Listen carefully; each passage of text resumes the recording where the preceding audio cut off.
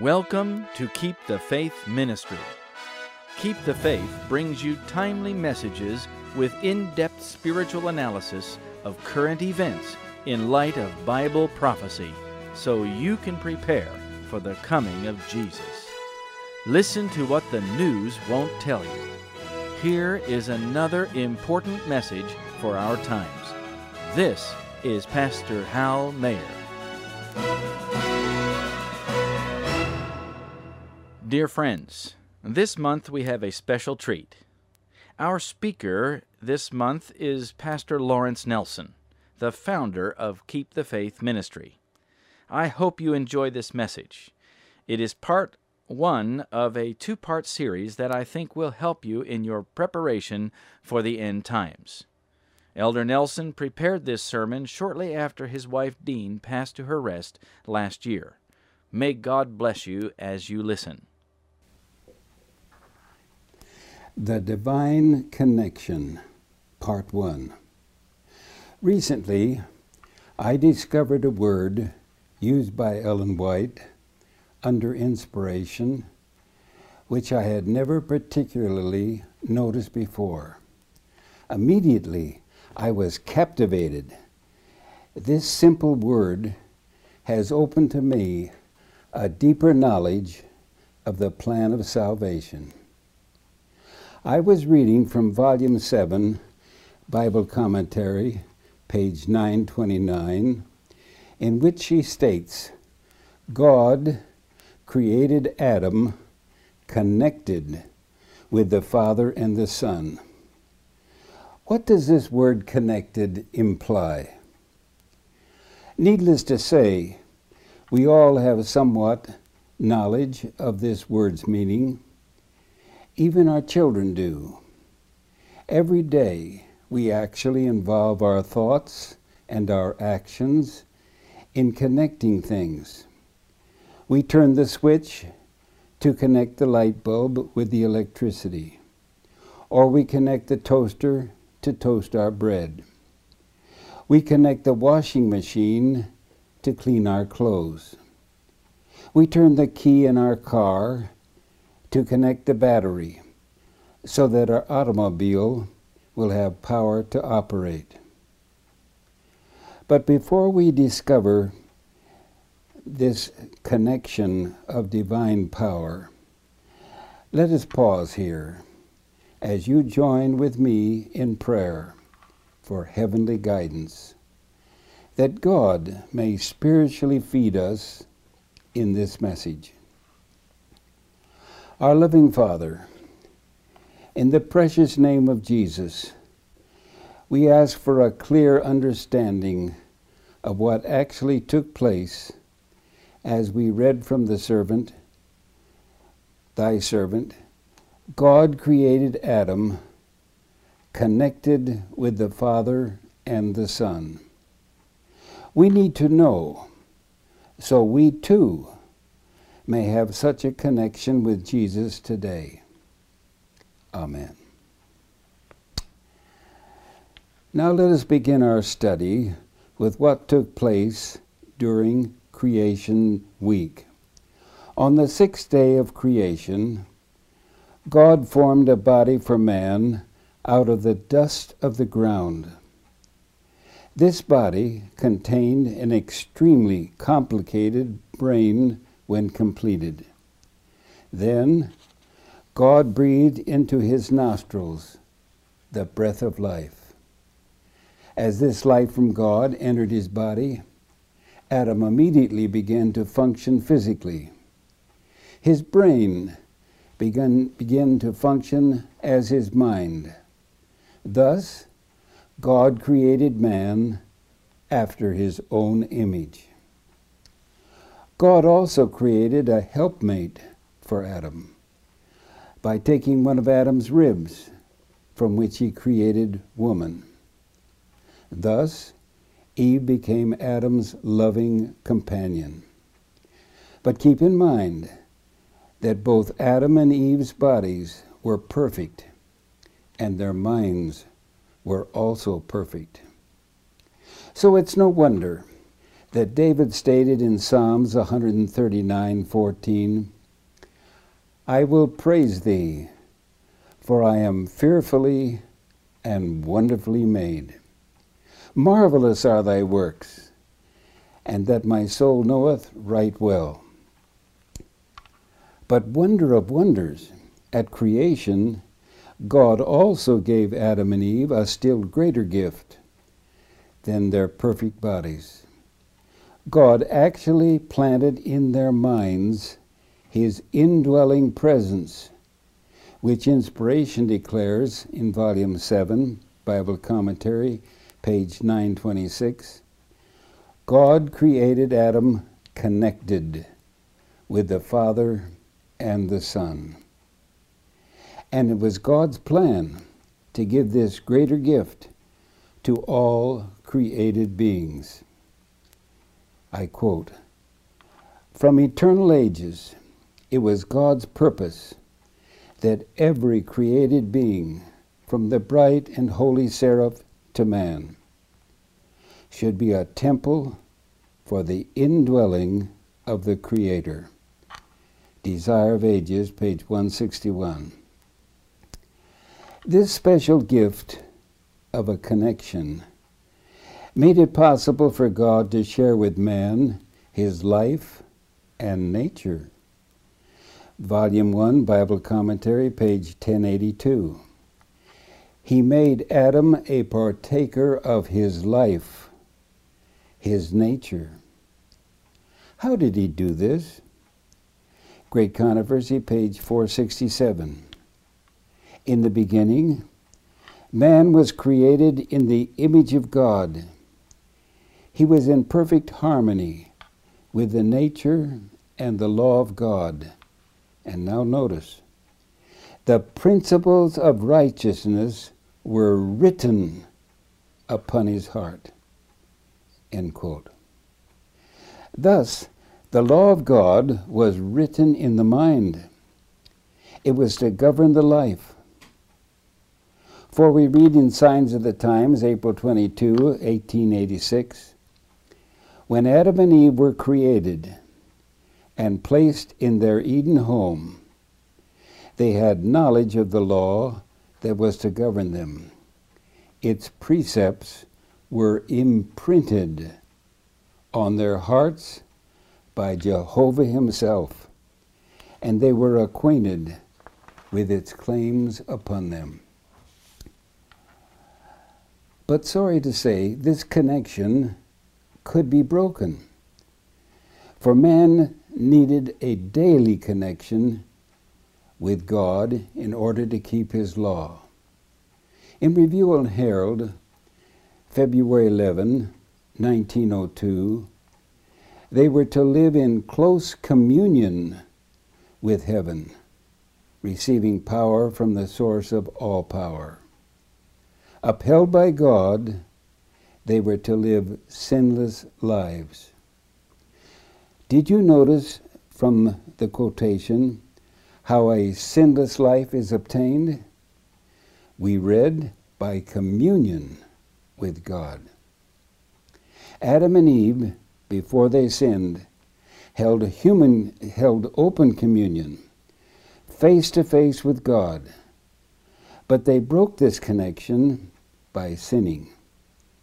This is why we today commune with God only by prayer and meditation upon His Word, since we have sinned. Now this brings us to another special gift that God gave man. He gave Adam and Eve the gift of choice. Mankind could choose to remain connected with God, or he could choose to break the connection and separate himself from God's indwelling presence and power. In the Bible, the indwelling presence of righteousness is likened to a garment or a robe. Let me illustrate. As long as a person is clothed, he and his garment are one. However, If he removes his clothing, he becomes naked. This illustrates that the indwelling presence of God is not a permanent part of a person. By the power of choice, the connection can be severed, and thus God's presence removed. Consider Lucifer when he was in heaven. He exercised his power of choice negatively, thus separating himself from God by sinning. The result? His brilliant mind became evil. Thus, he was able to deceive 1/3 of the angels. This is why God cast him and his rebellious angels out of heaven. But sorry to say, Satan and his evil angels came down to Adam's and Eve's world. Would Adam and Eve choose to retain their connection with God, or would they choose to be joined with Satan? God had clearly warned them of this problem in Spirit of Prophecy, Volume 1, page 32. We read that God warned them the second time by sending 2 angels to inform Adam and Eve that rebellious Satan was getting ready to deceive them. Oh, how God must have loved them. For God had told them in Genesis 2:16 and 17, "The Lord God commanded the man, saying, Of every tree of the garden thou mayest freely eat, but of the tree of the knowledge of good and evil thou shalt not eat of it.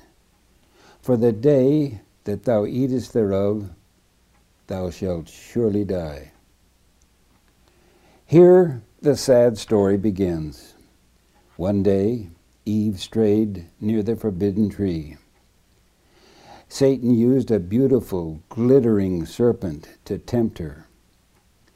After listening to Satan's presentation of exaltation, she chose to believe the devil. Genesis 3:6 states, "And when the woman saw that the tree was good for food, and that it was pleasant to the eyes, and a tree to be desired to make one wise, she took of the fruit thereof, and did eat, and gave also unto her husband with her, and he did eat." Suddenly, changes appeared outside their body.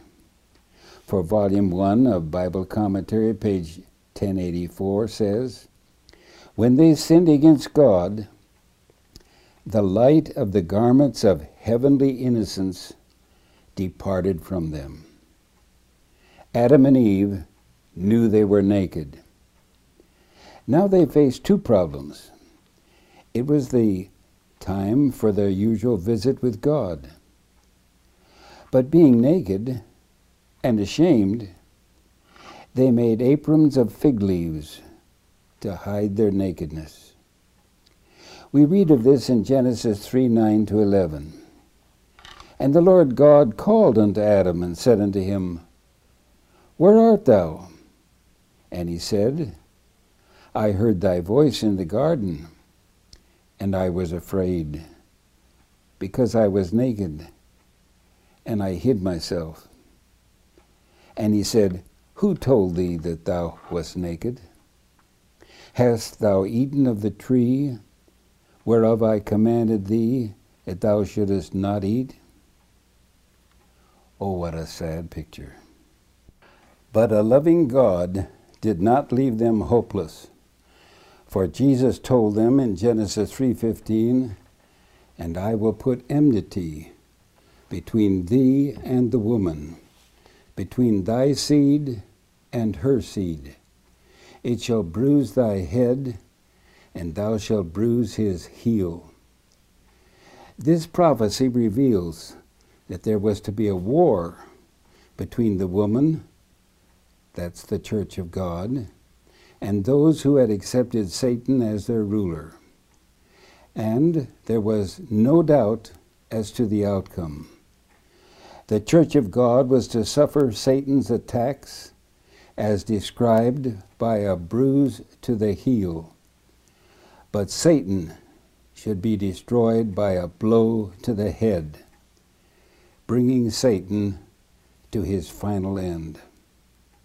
God told them that even before the world was created, the Father and the Son had pledged together that if a man should sin, a remedy would be provided.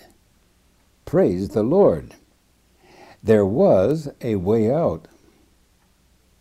Let us see how this prophecy personally affects you and me, and how the plan of salvation can reconnect us with God forever. In Patriarchs and Prophets, page 59, we read, "Contrary to his command, they had eaten of the forbidden tree, and now they would continue to eat of it. They would have the knowledge of evil all the days of their life. From that time, the race would be afflicted by Satan's temptations. Instead of the happy labor heretofore appointed them, anxiety and toil were to be their lot. They would be subject to disappointment, grief, and pain, and finally to death. By sin, man had broken his connection with God. No longer were they filled with the indwelling presence of their Creator. Isaiah states it plainly, "Your iniquities have separated between you and your God, and your sins have hid his face from you." Isaiah 59:2. Desire of Ages, page 203, tells us, "By sin we have been severed from the life of God." In other words, our connection with God has ceased. What a sad, sad picture. A further description of this terrible catastrophe is found in Signs of the Times, February 13, 1893. "When man sinned, all heaven was filled with sorrow. But through yielding to temptation, man became the enemy of God, a partaker of the satanic nature. The image of God in which he had been created was marred and distorted. The character of man was out of harmony with the character of God, for through sin, man became carnal. And the carnal heart is enmity against God, and it is not subject to the law of God, neither indeed can be. Thus man, by severing his connection with God, became the enemy of God. No longer was he a partaker of God's nature. The connection was broken. Man became a partaker of satanic nature.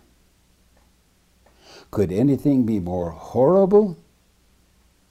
But praise the Lord, God's love provided a way out. For we read in John 3:16 and 17, "For God so loved the world, that he gave his only begotten Son, that whosoever believeth in him should not perish, but have everlasting life. For God sent not his Son into the world to condemn the world, but that the world through him might be saved." Our precious Jesus was to reconnect man to his divine power. But in order to accomplish such a connection, Christ had to come down to this sinful world to take upon himself our humanity. This was necessary for him so he could show the way out. In Review and Herald, December 15, 1896, it describes what Jesus did. Clothing his divinity with humanity, that he might associate with fallen humanity, he sought to regain for man that which by disobedience Adam had lost for himself and for the world. Please note that inspiration again uses clothing to illustrate. For it says, he clothed his divinity with humanity. The word clothed helps us to understand Christ's two natures. As a man clothes his body, so Christ clothed his divinity with our humanity. The following quote, found in Volume 3, Selected Messages, page 131, helps us to understand how this took place. The Godhead was not made human, and the human was not deified by the blending together of the two natures. Now we can understand how this made it possible that Christ's humanity could work independently of the Godhead. Why? Listen carefully. Volume 7, Bible Commentary, page 929. The Lord Jesus came to our world, not to reveal what God could do, but what a man could do through faith in God's power. Isn't that beautiful? But remember, Christ was not altogether human. He was also God. Inspiration states it plainly. Volume 5, Bible Commentary, page 1129. Christ was not altogether human, such as one as ourselves. Why? Because he had two natures. Did you notice the words, blended with divinity? Truly Christ was God and man. Now a question. Was the human nature of Christ like our human nature? Volume 3, Selected Messages, page 128 and 129. Laying aside his royal crown, he condescended to step down, step by step, to the level of fallen humanity. His human nature was created. It did not even possess angelic powers. It was human, identical with our own. Would you permit me to let me read that again? His human nature was created. It did not even possess angelic powers. It was human, identical with our own. Nothing could be stated more clearly. Christ's humanity was identical with our humanity. And Paul in Scripture teaches the same. Romans 1:3. Jesus Christ, our Lord, was made of the seed of David, according to the flesh.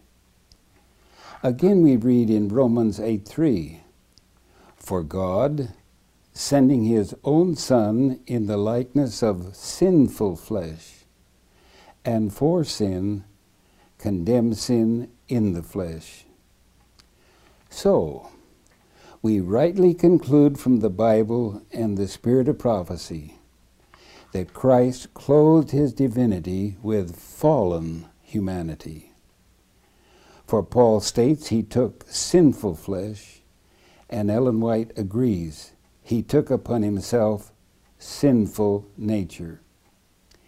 In Desire of Ages, page 49, Ellen White describes what this sinful nature is.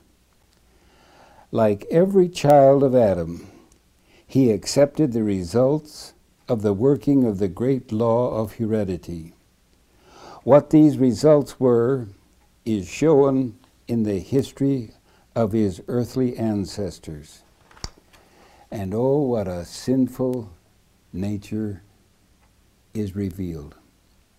His ancestors in history committed every sin that has ever taken place in this old world.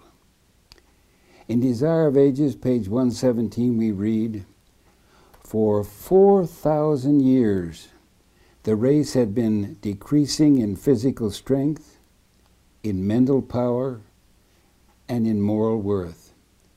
And Christ took upon him the infirmities of degenerated humanity. Only thus could he rescue man from the lowest depths of his degradation." So, you can plainly see, if Christ had not taken our sinful heredity, he could not have been our example. But praise God, in spite of 4,000 years of sinful humanity, we read in Review and Herald, December 15, 1896, "In him was no guile or sinfulness. He was ever pure and undefiled, yet he took upon himself our sinful nature." Paul states in Hebrews 4:15, "He was in all points tempted like as we are, yet without sin." Inspiration states it plainly in Desire of Ages, page 117. Many claim that it was impossible for Christ to be overcome by temptation. Then, he could not have been placed in Adam's position. He could not have gained the victory that Adam failed to gain. If we have in any sense a more trying conflict that had Christ, then he would not be able to succor us. But our Savior took humanity with all its liabilities. He took the nature of man with the possibility of yielding to temptation. We have nothing to bear which he has not endured. So, now what we really need to know is, how did Christ live differently than other men? Unless we know this, how can we follow his example?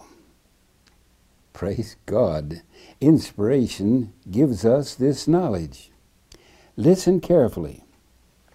Volume 7, Bible Commentary, page 926.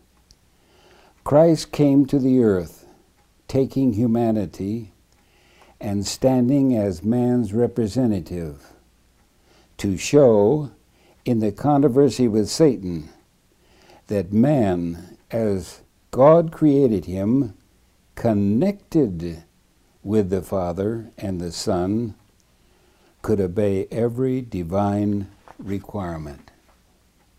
And again in Signs of the Times, December 15, 1896, we read, "Christ left his heavenly home and came to this world to show that only by being connected with divinity can man keep the law of God." Praise the Lord! We have found the answer. Christ came to earth connected with God his Father. Christ's mind had the same connection with divinity as Adam and Eve had at creation. God implanted this gift in Christ's mind at his birth. This was foretold in prophecy. Psalms 40, 7 and 8 speaks of Christ. "Then said I, Lo, I come. In the volume of the book it is written of me. I delight to do thy will, O my God. Yea, thy law is within my heart." Inspiration explains how this took place in Christ's life. Signs of the Times, October 20, 1894. He began life, passed through its experiences, and ended his record with a sanctified human will. He was tempted in all points like as we are, and yet, because he kept his will surrendered and sanctified, he never bent in the slightest degree toward the doing of evil or toward manifesting rebellion against God. Praise God! A human Christ has shown us the way out. Christ demonstrated that Adam and Eve need not have sinned. He also proved that a sinful man with thousands of years of sinful heredity, when connected with God, need not sin.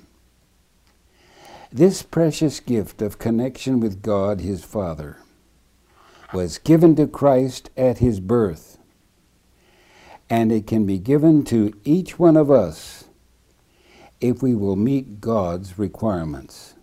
Beloved, we should be constantly filled with praise to God, who is providing such salvation. Let us bow our heads as we pray together in gratitude. Loving Father, we praise Thee for giving Thy precious Son to die for us, providing a way in which we can be connected with the divine power of Jesus. As we have listened to Thy inspired words, our hearts have been filled by Thy Holy Spirit in contemplating such marvelous grace.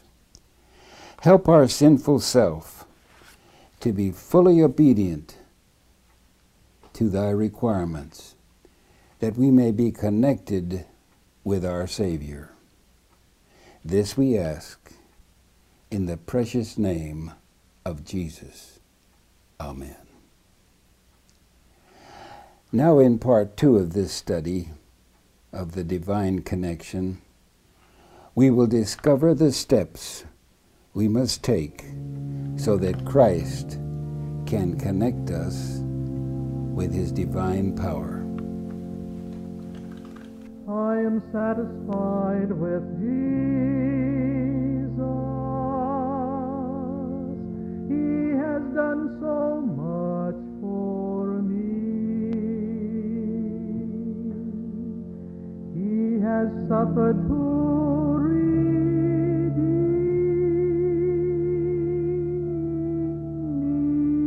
me. He has died to set me free. I am satisfied. I am satisfied. I am satisfied with Jesus.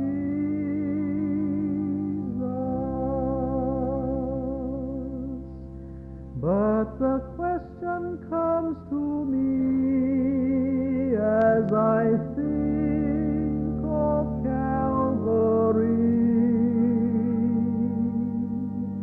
Is my Master satisfied with me? When my work on earth is ended and I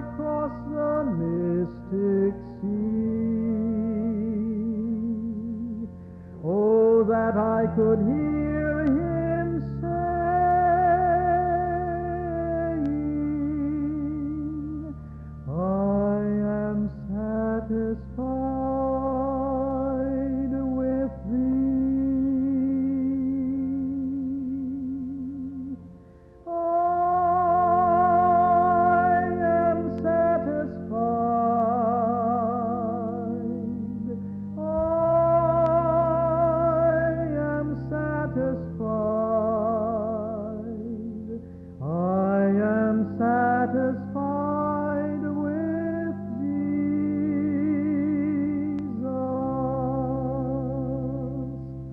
But the question comes to me as I think of Calvary.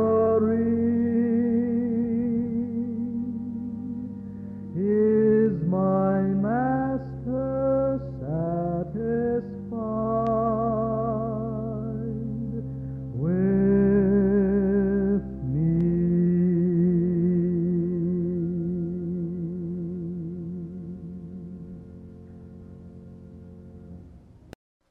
We hope you have received a great blessing from this month's message.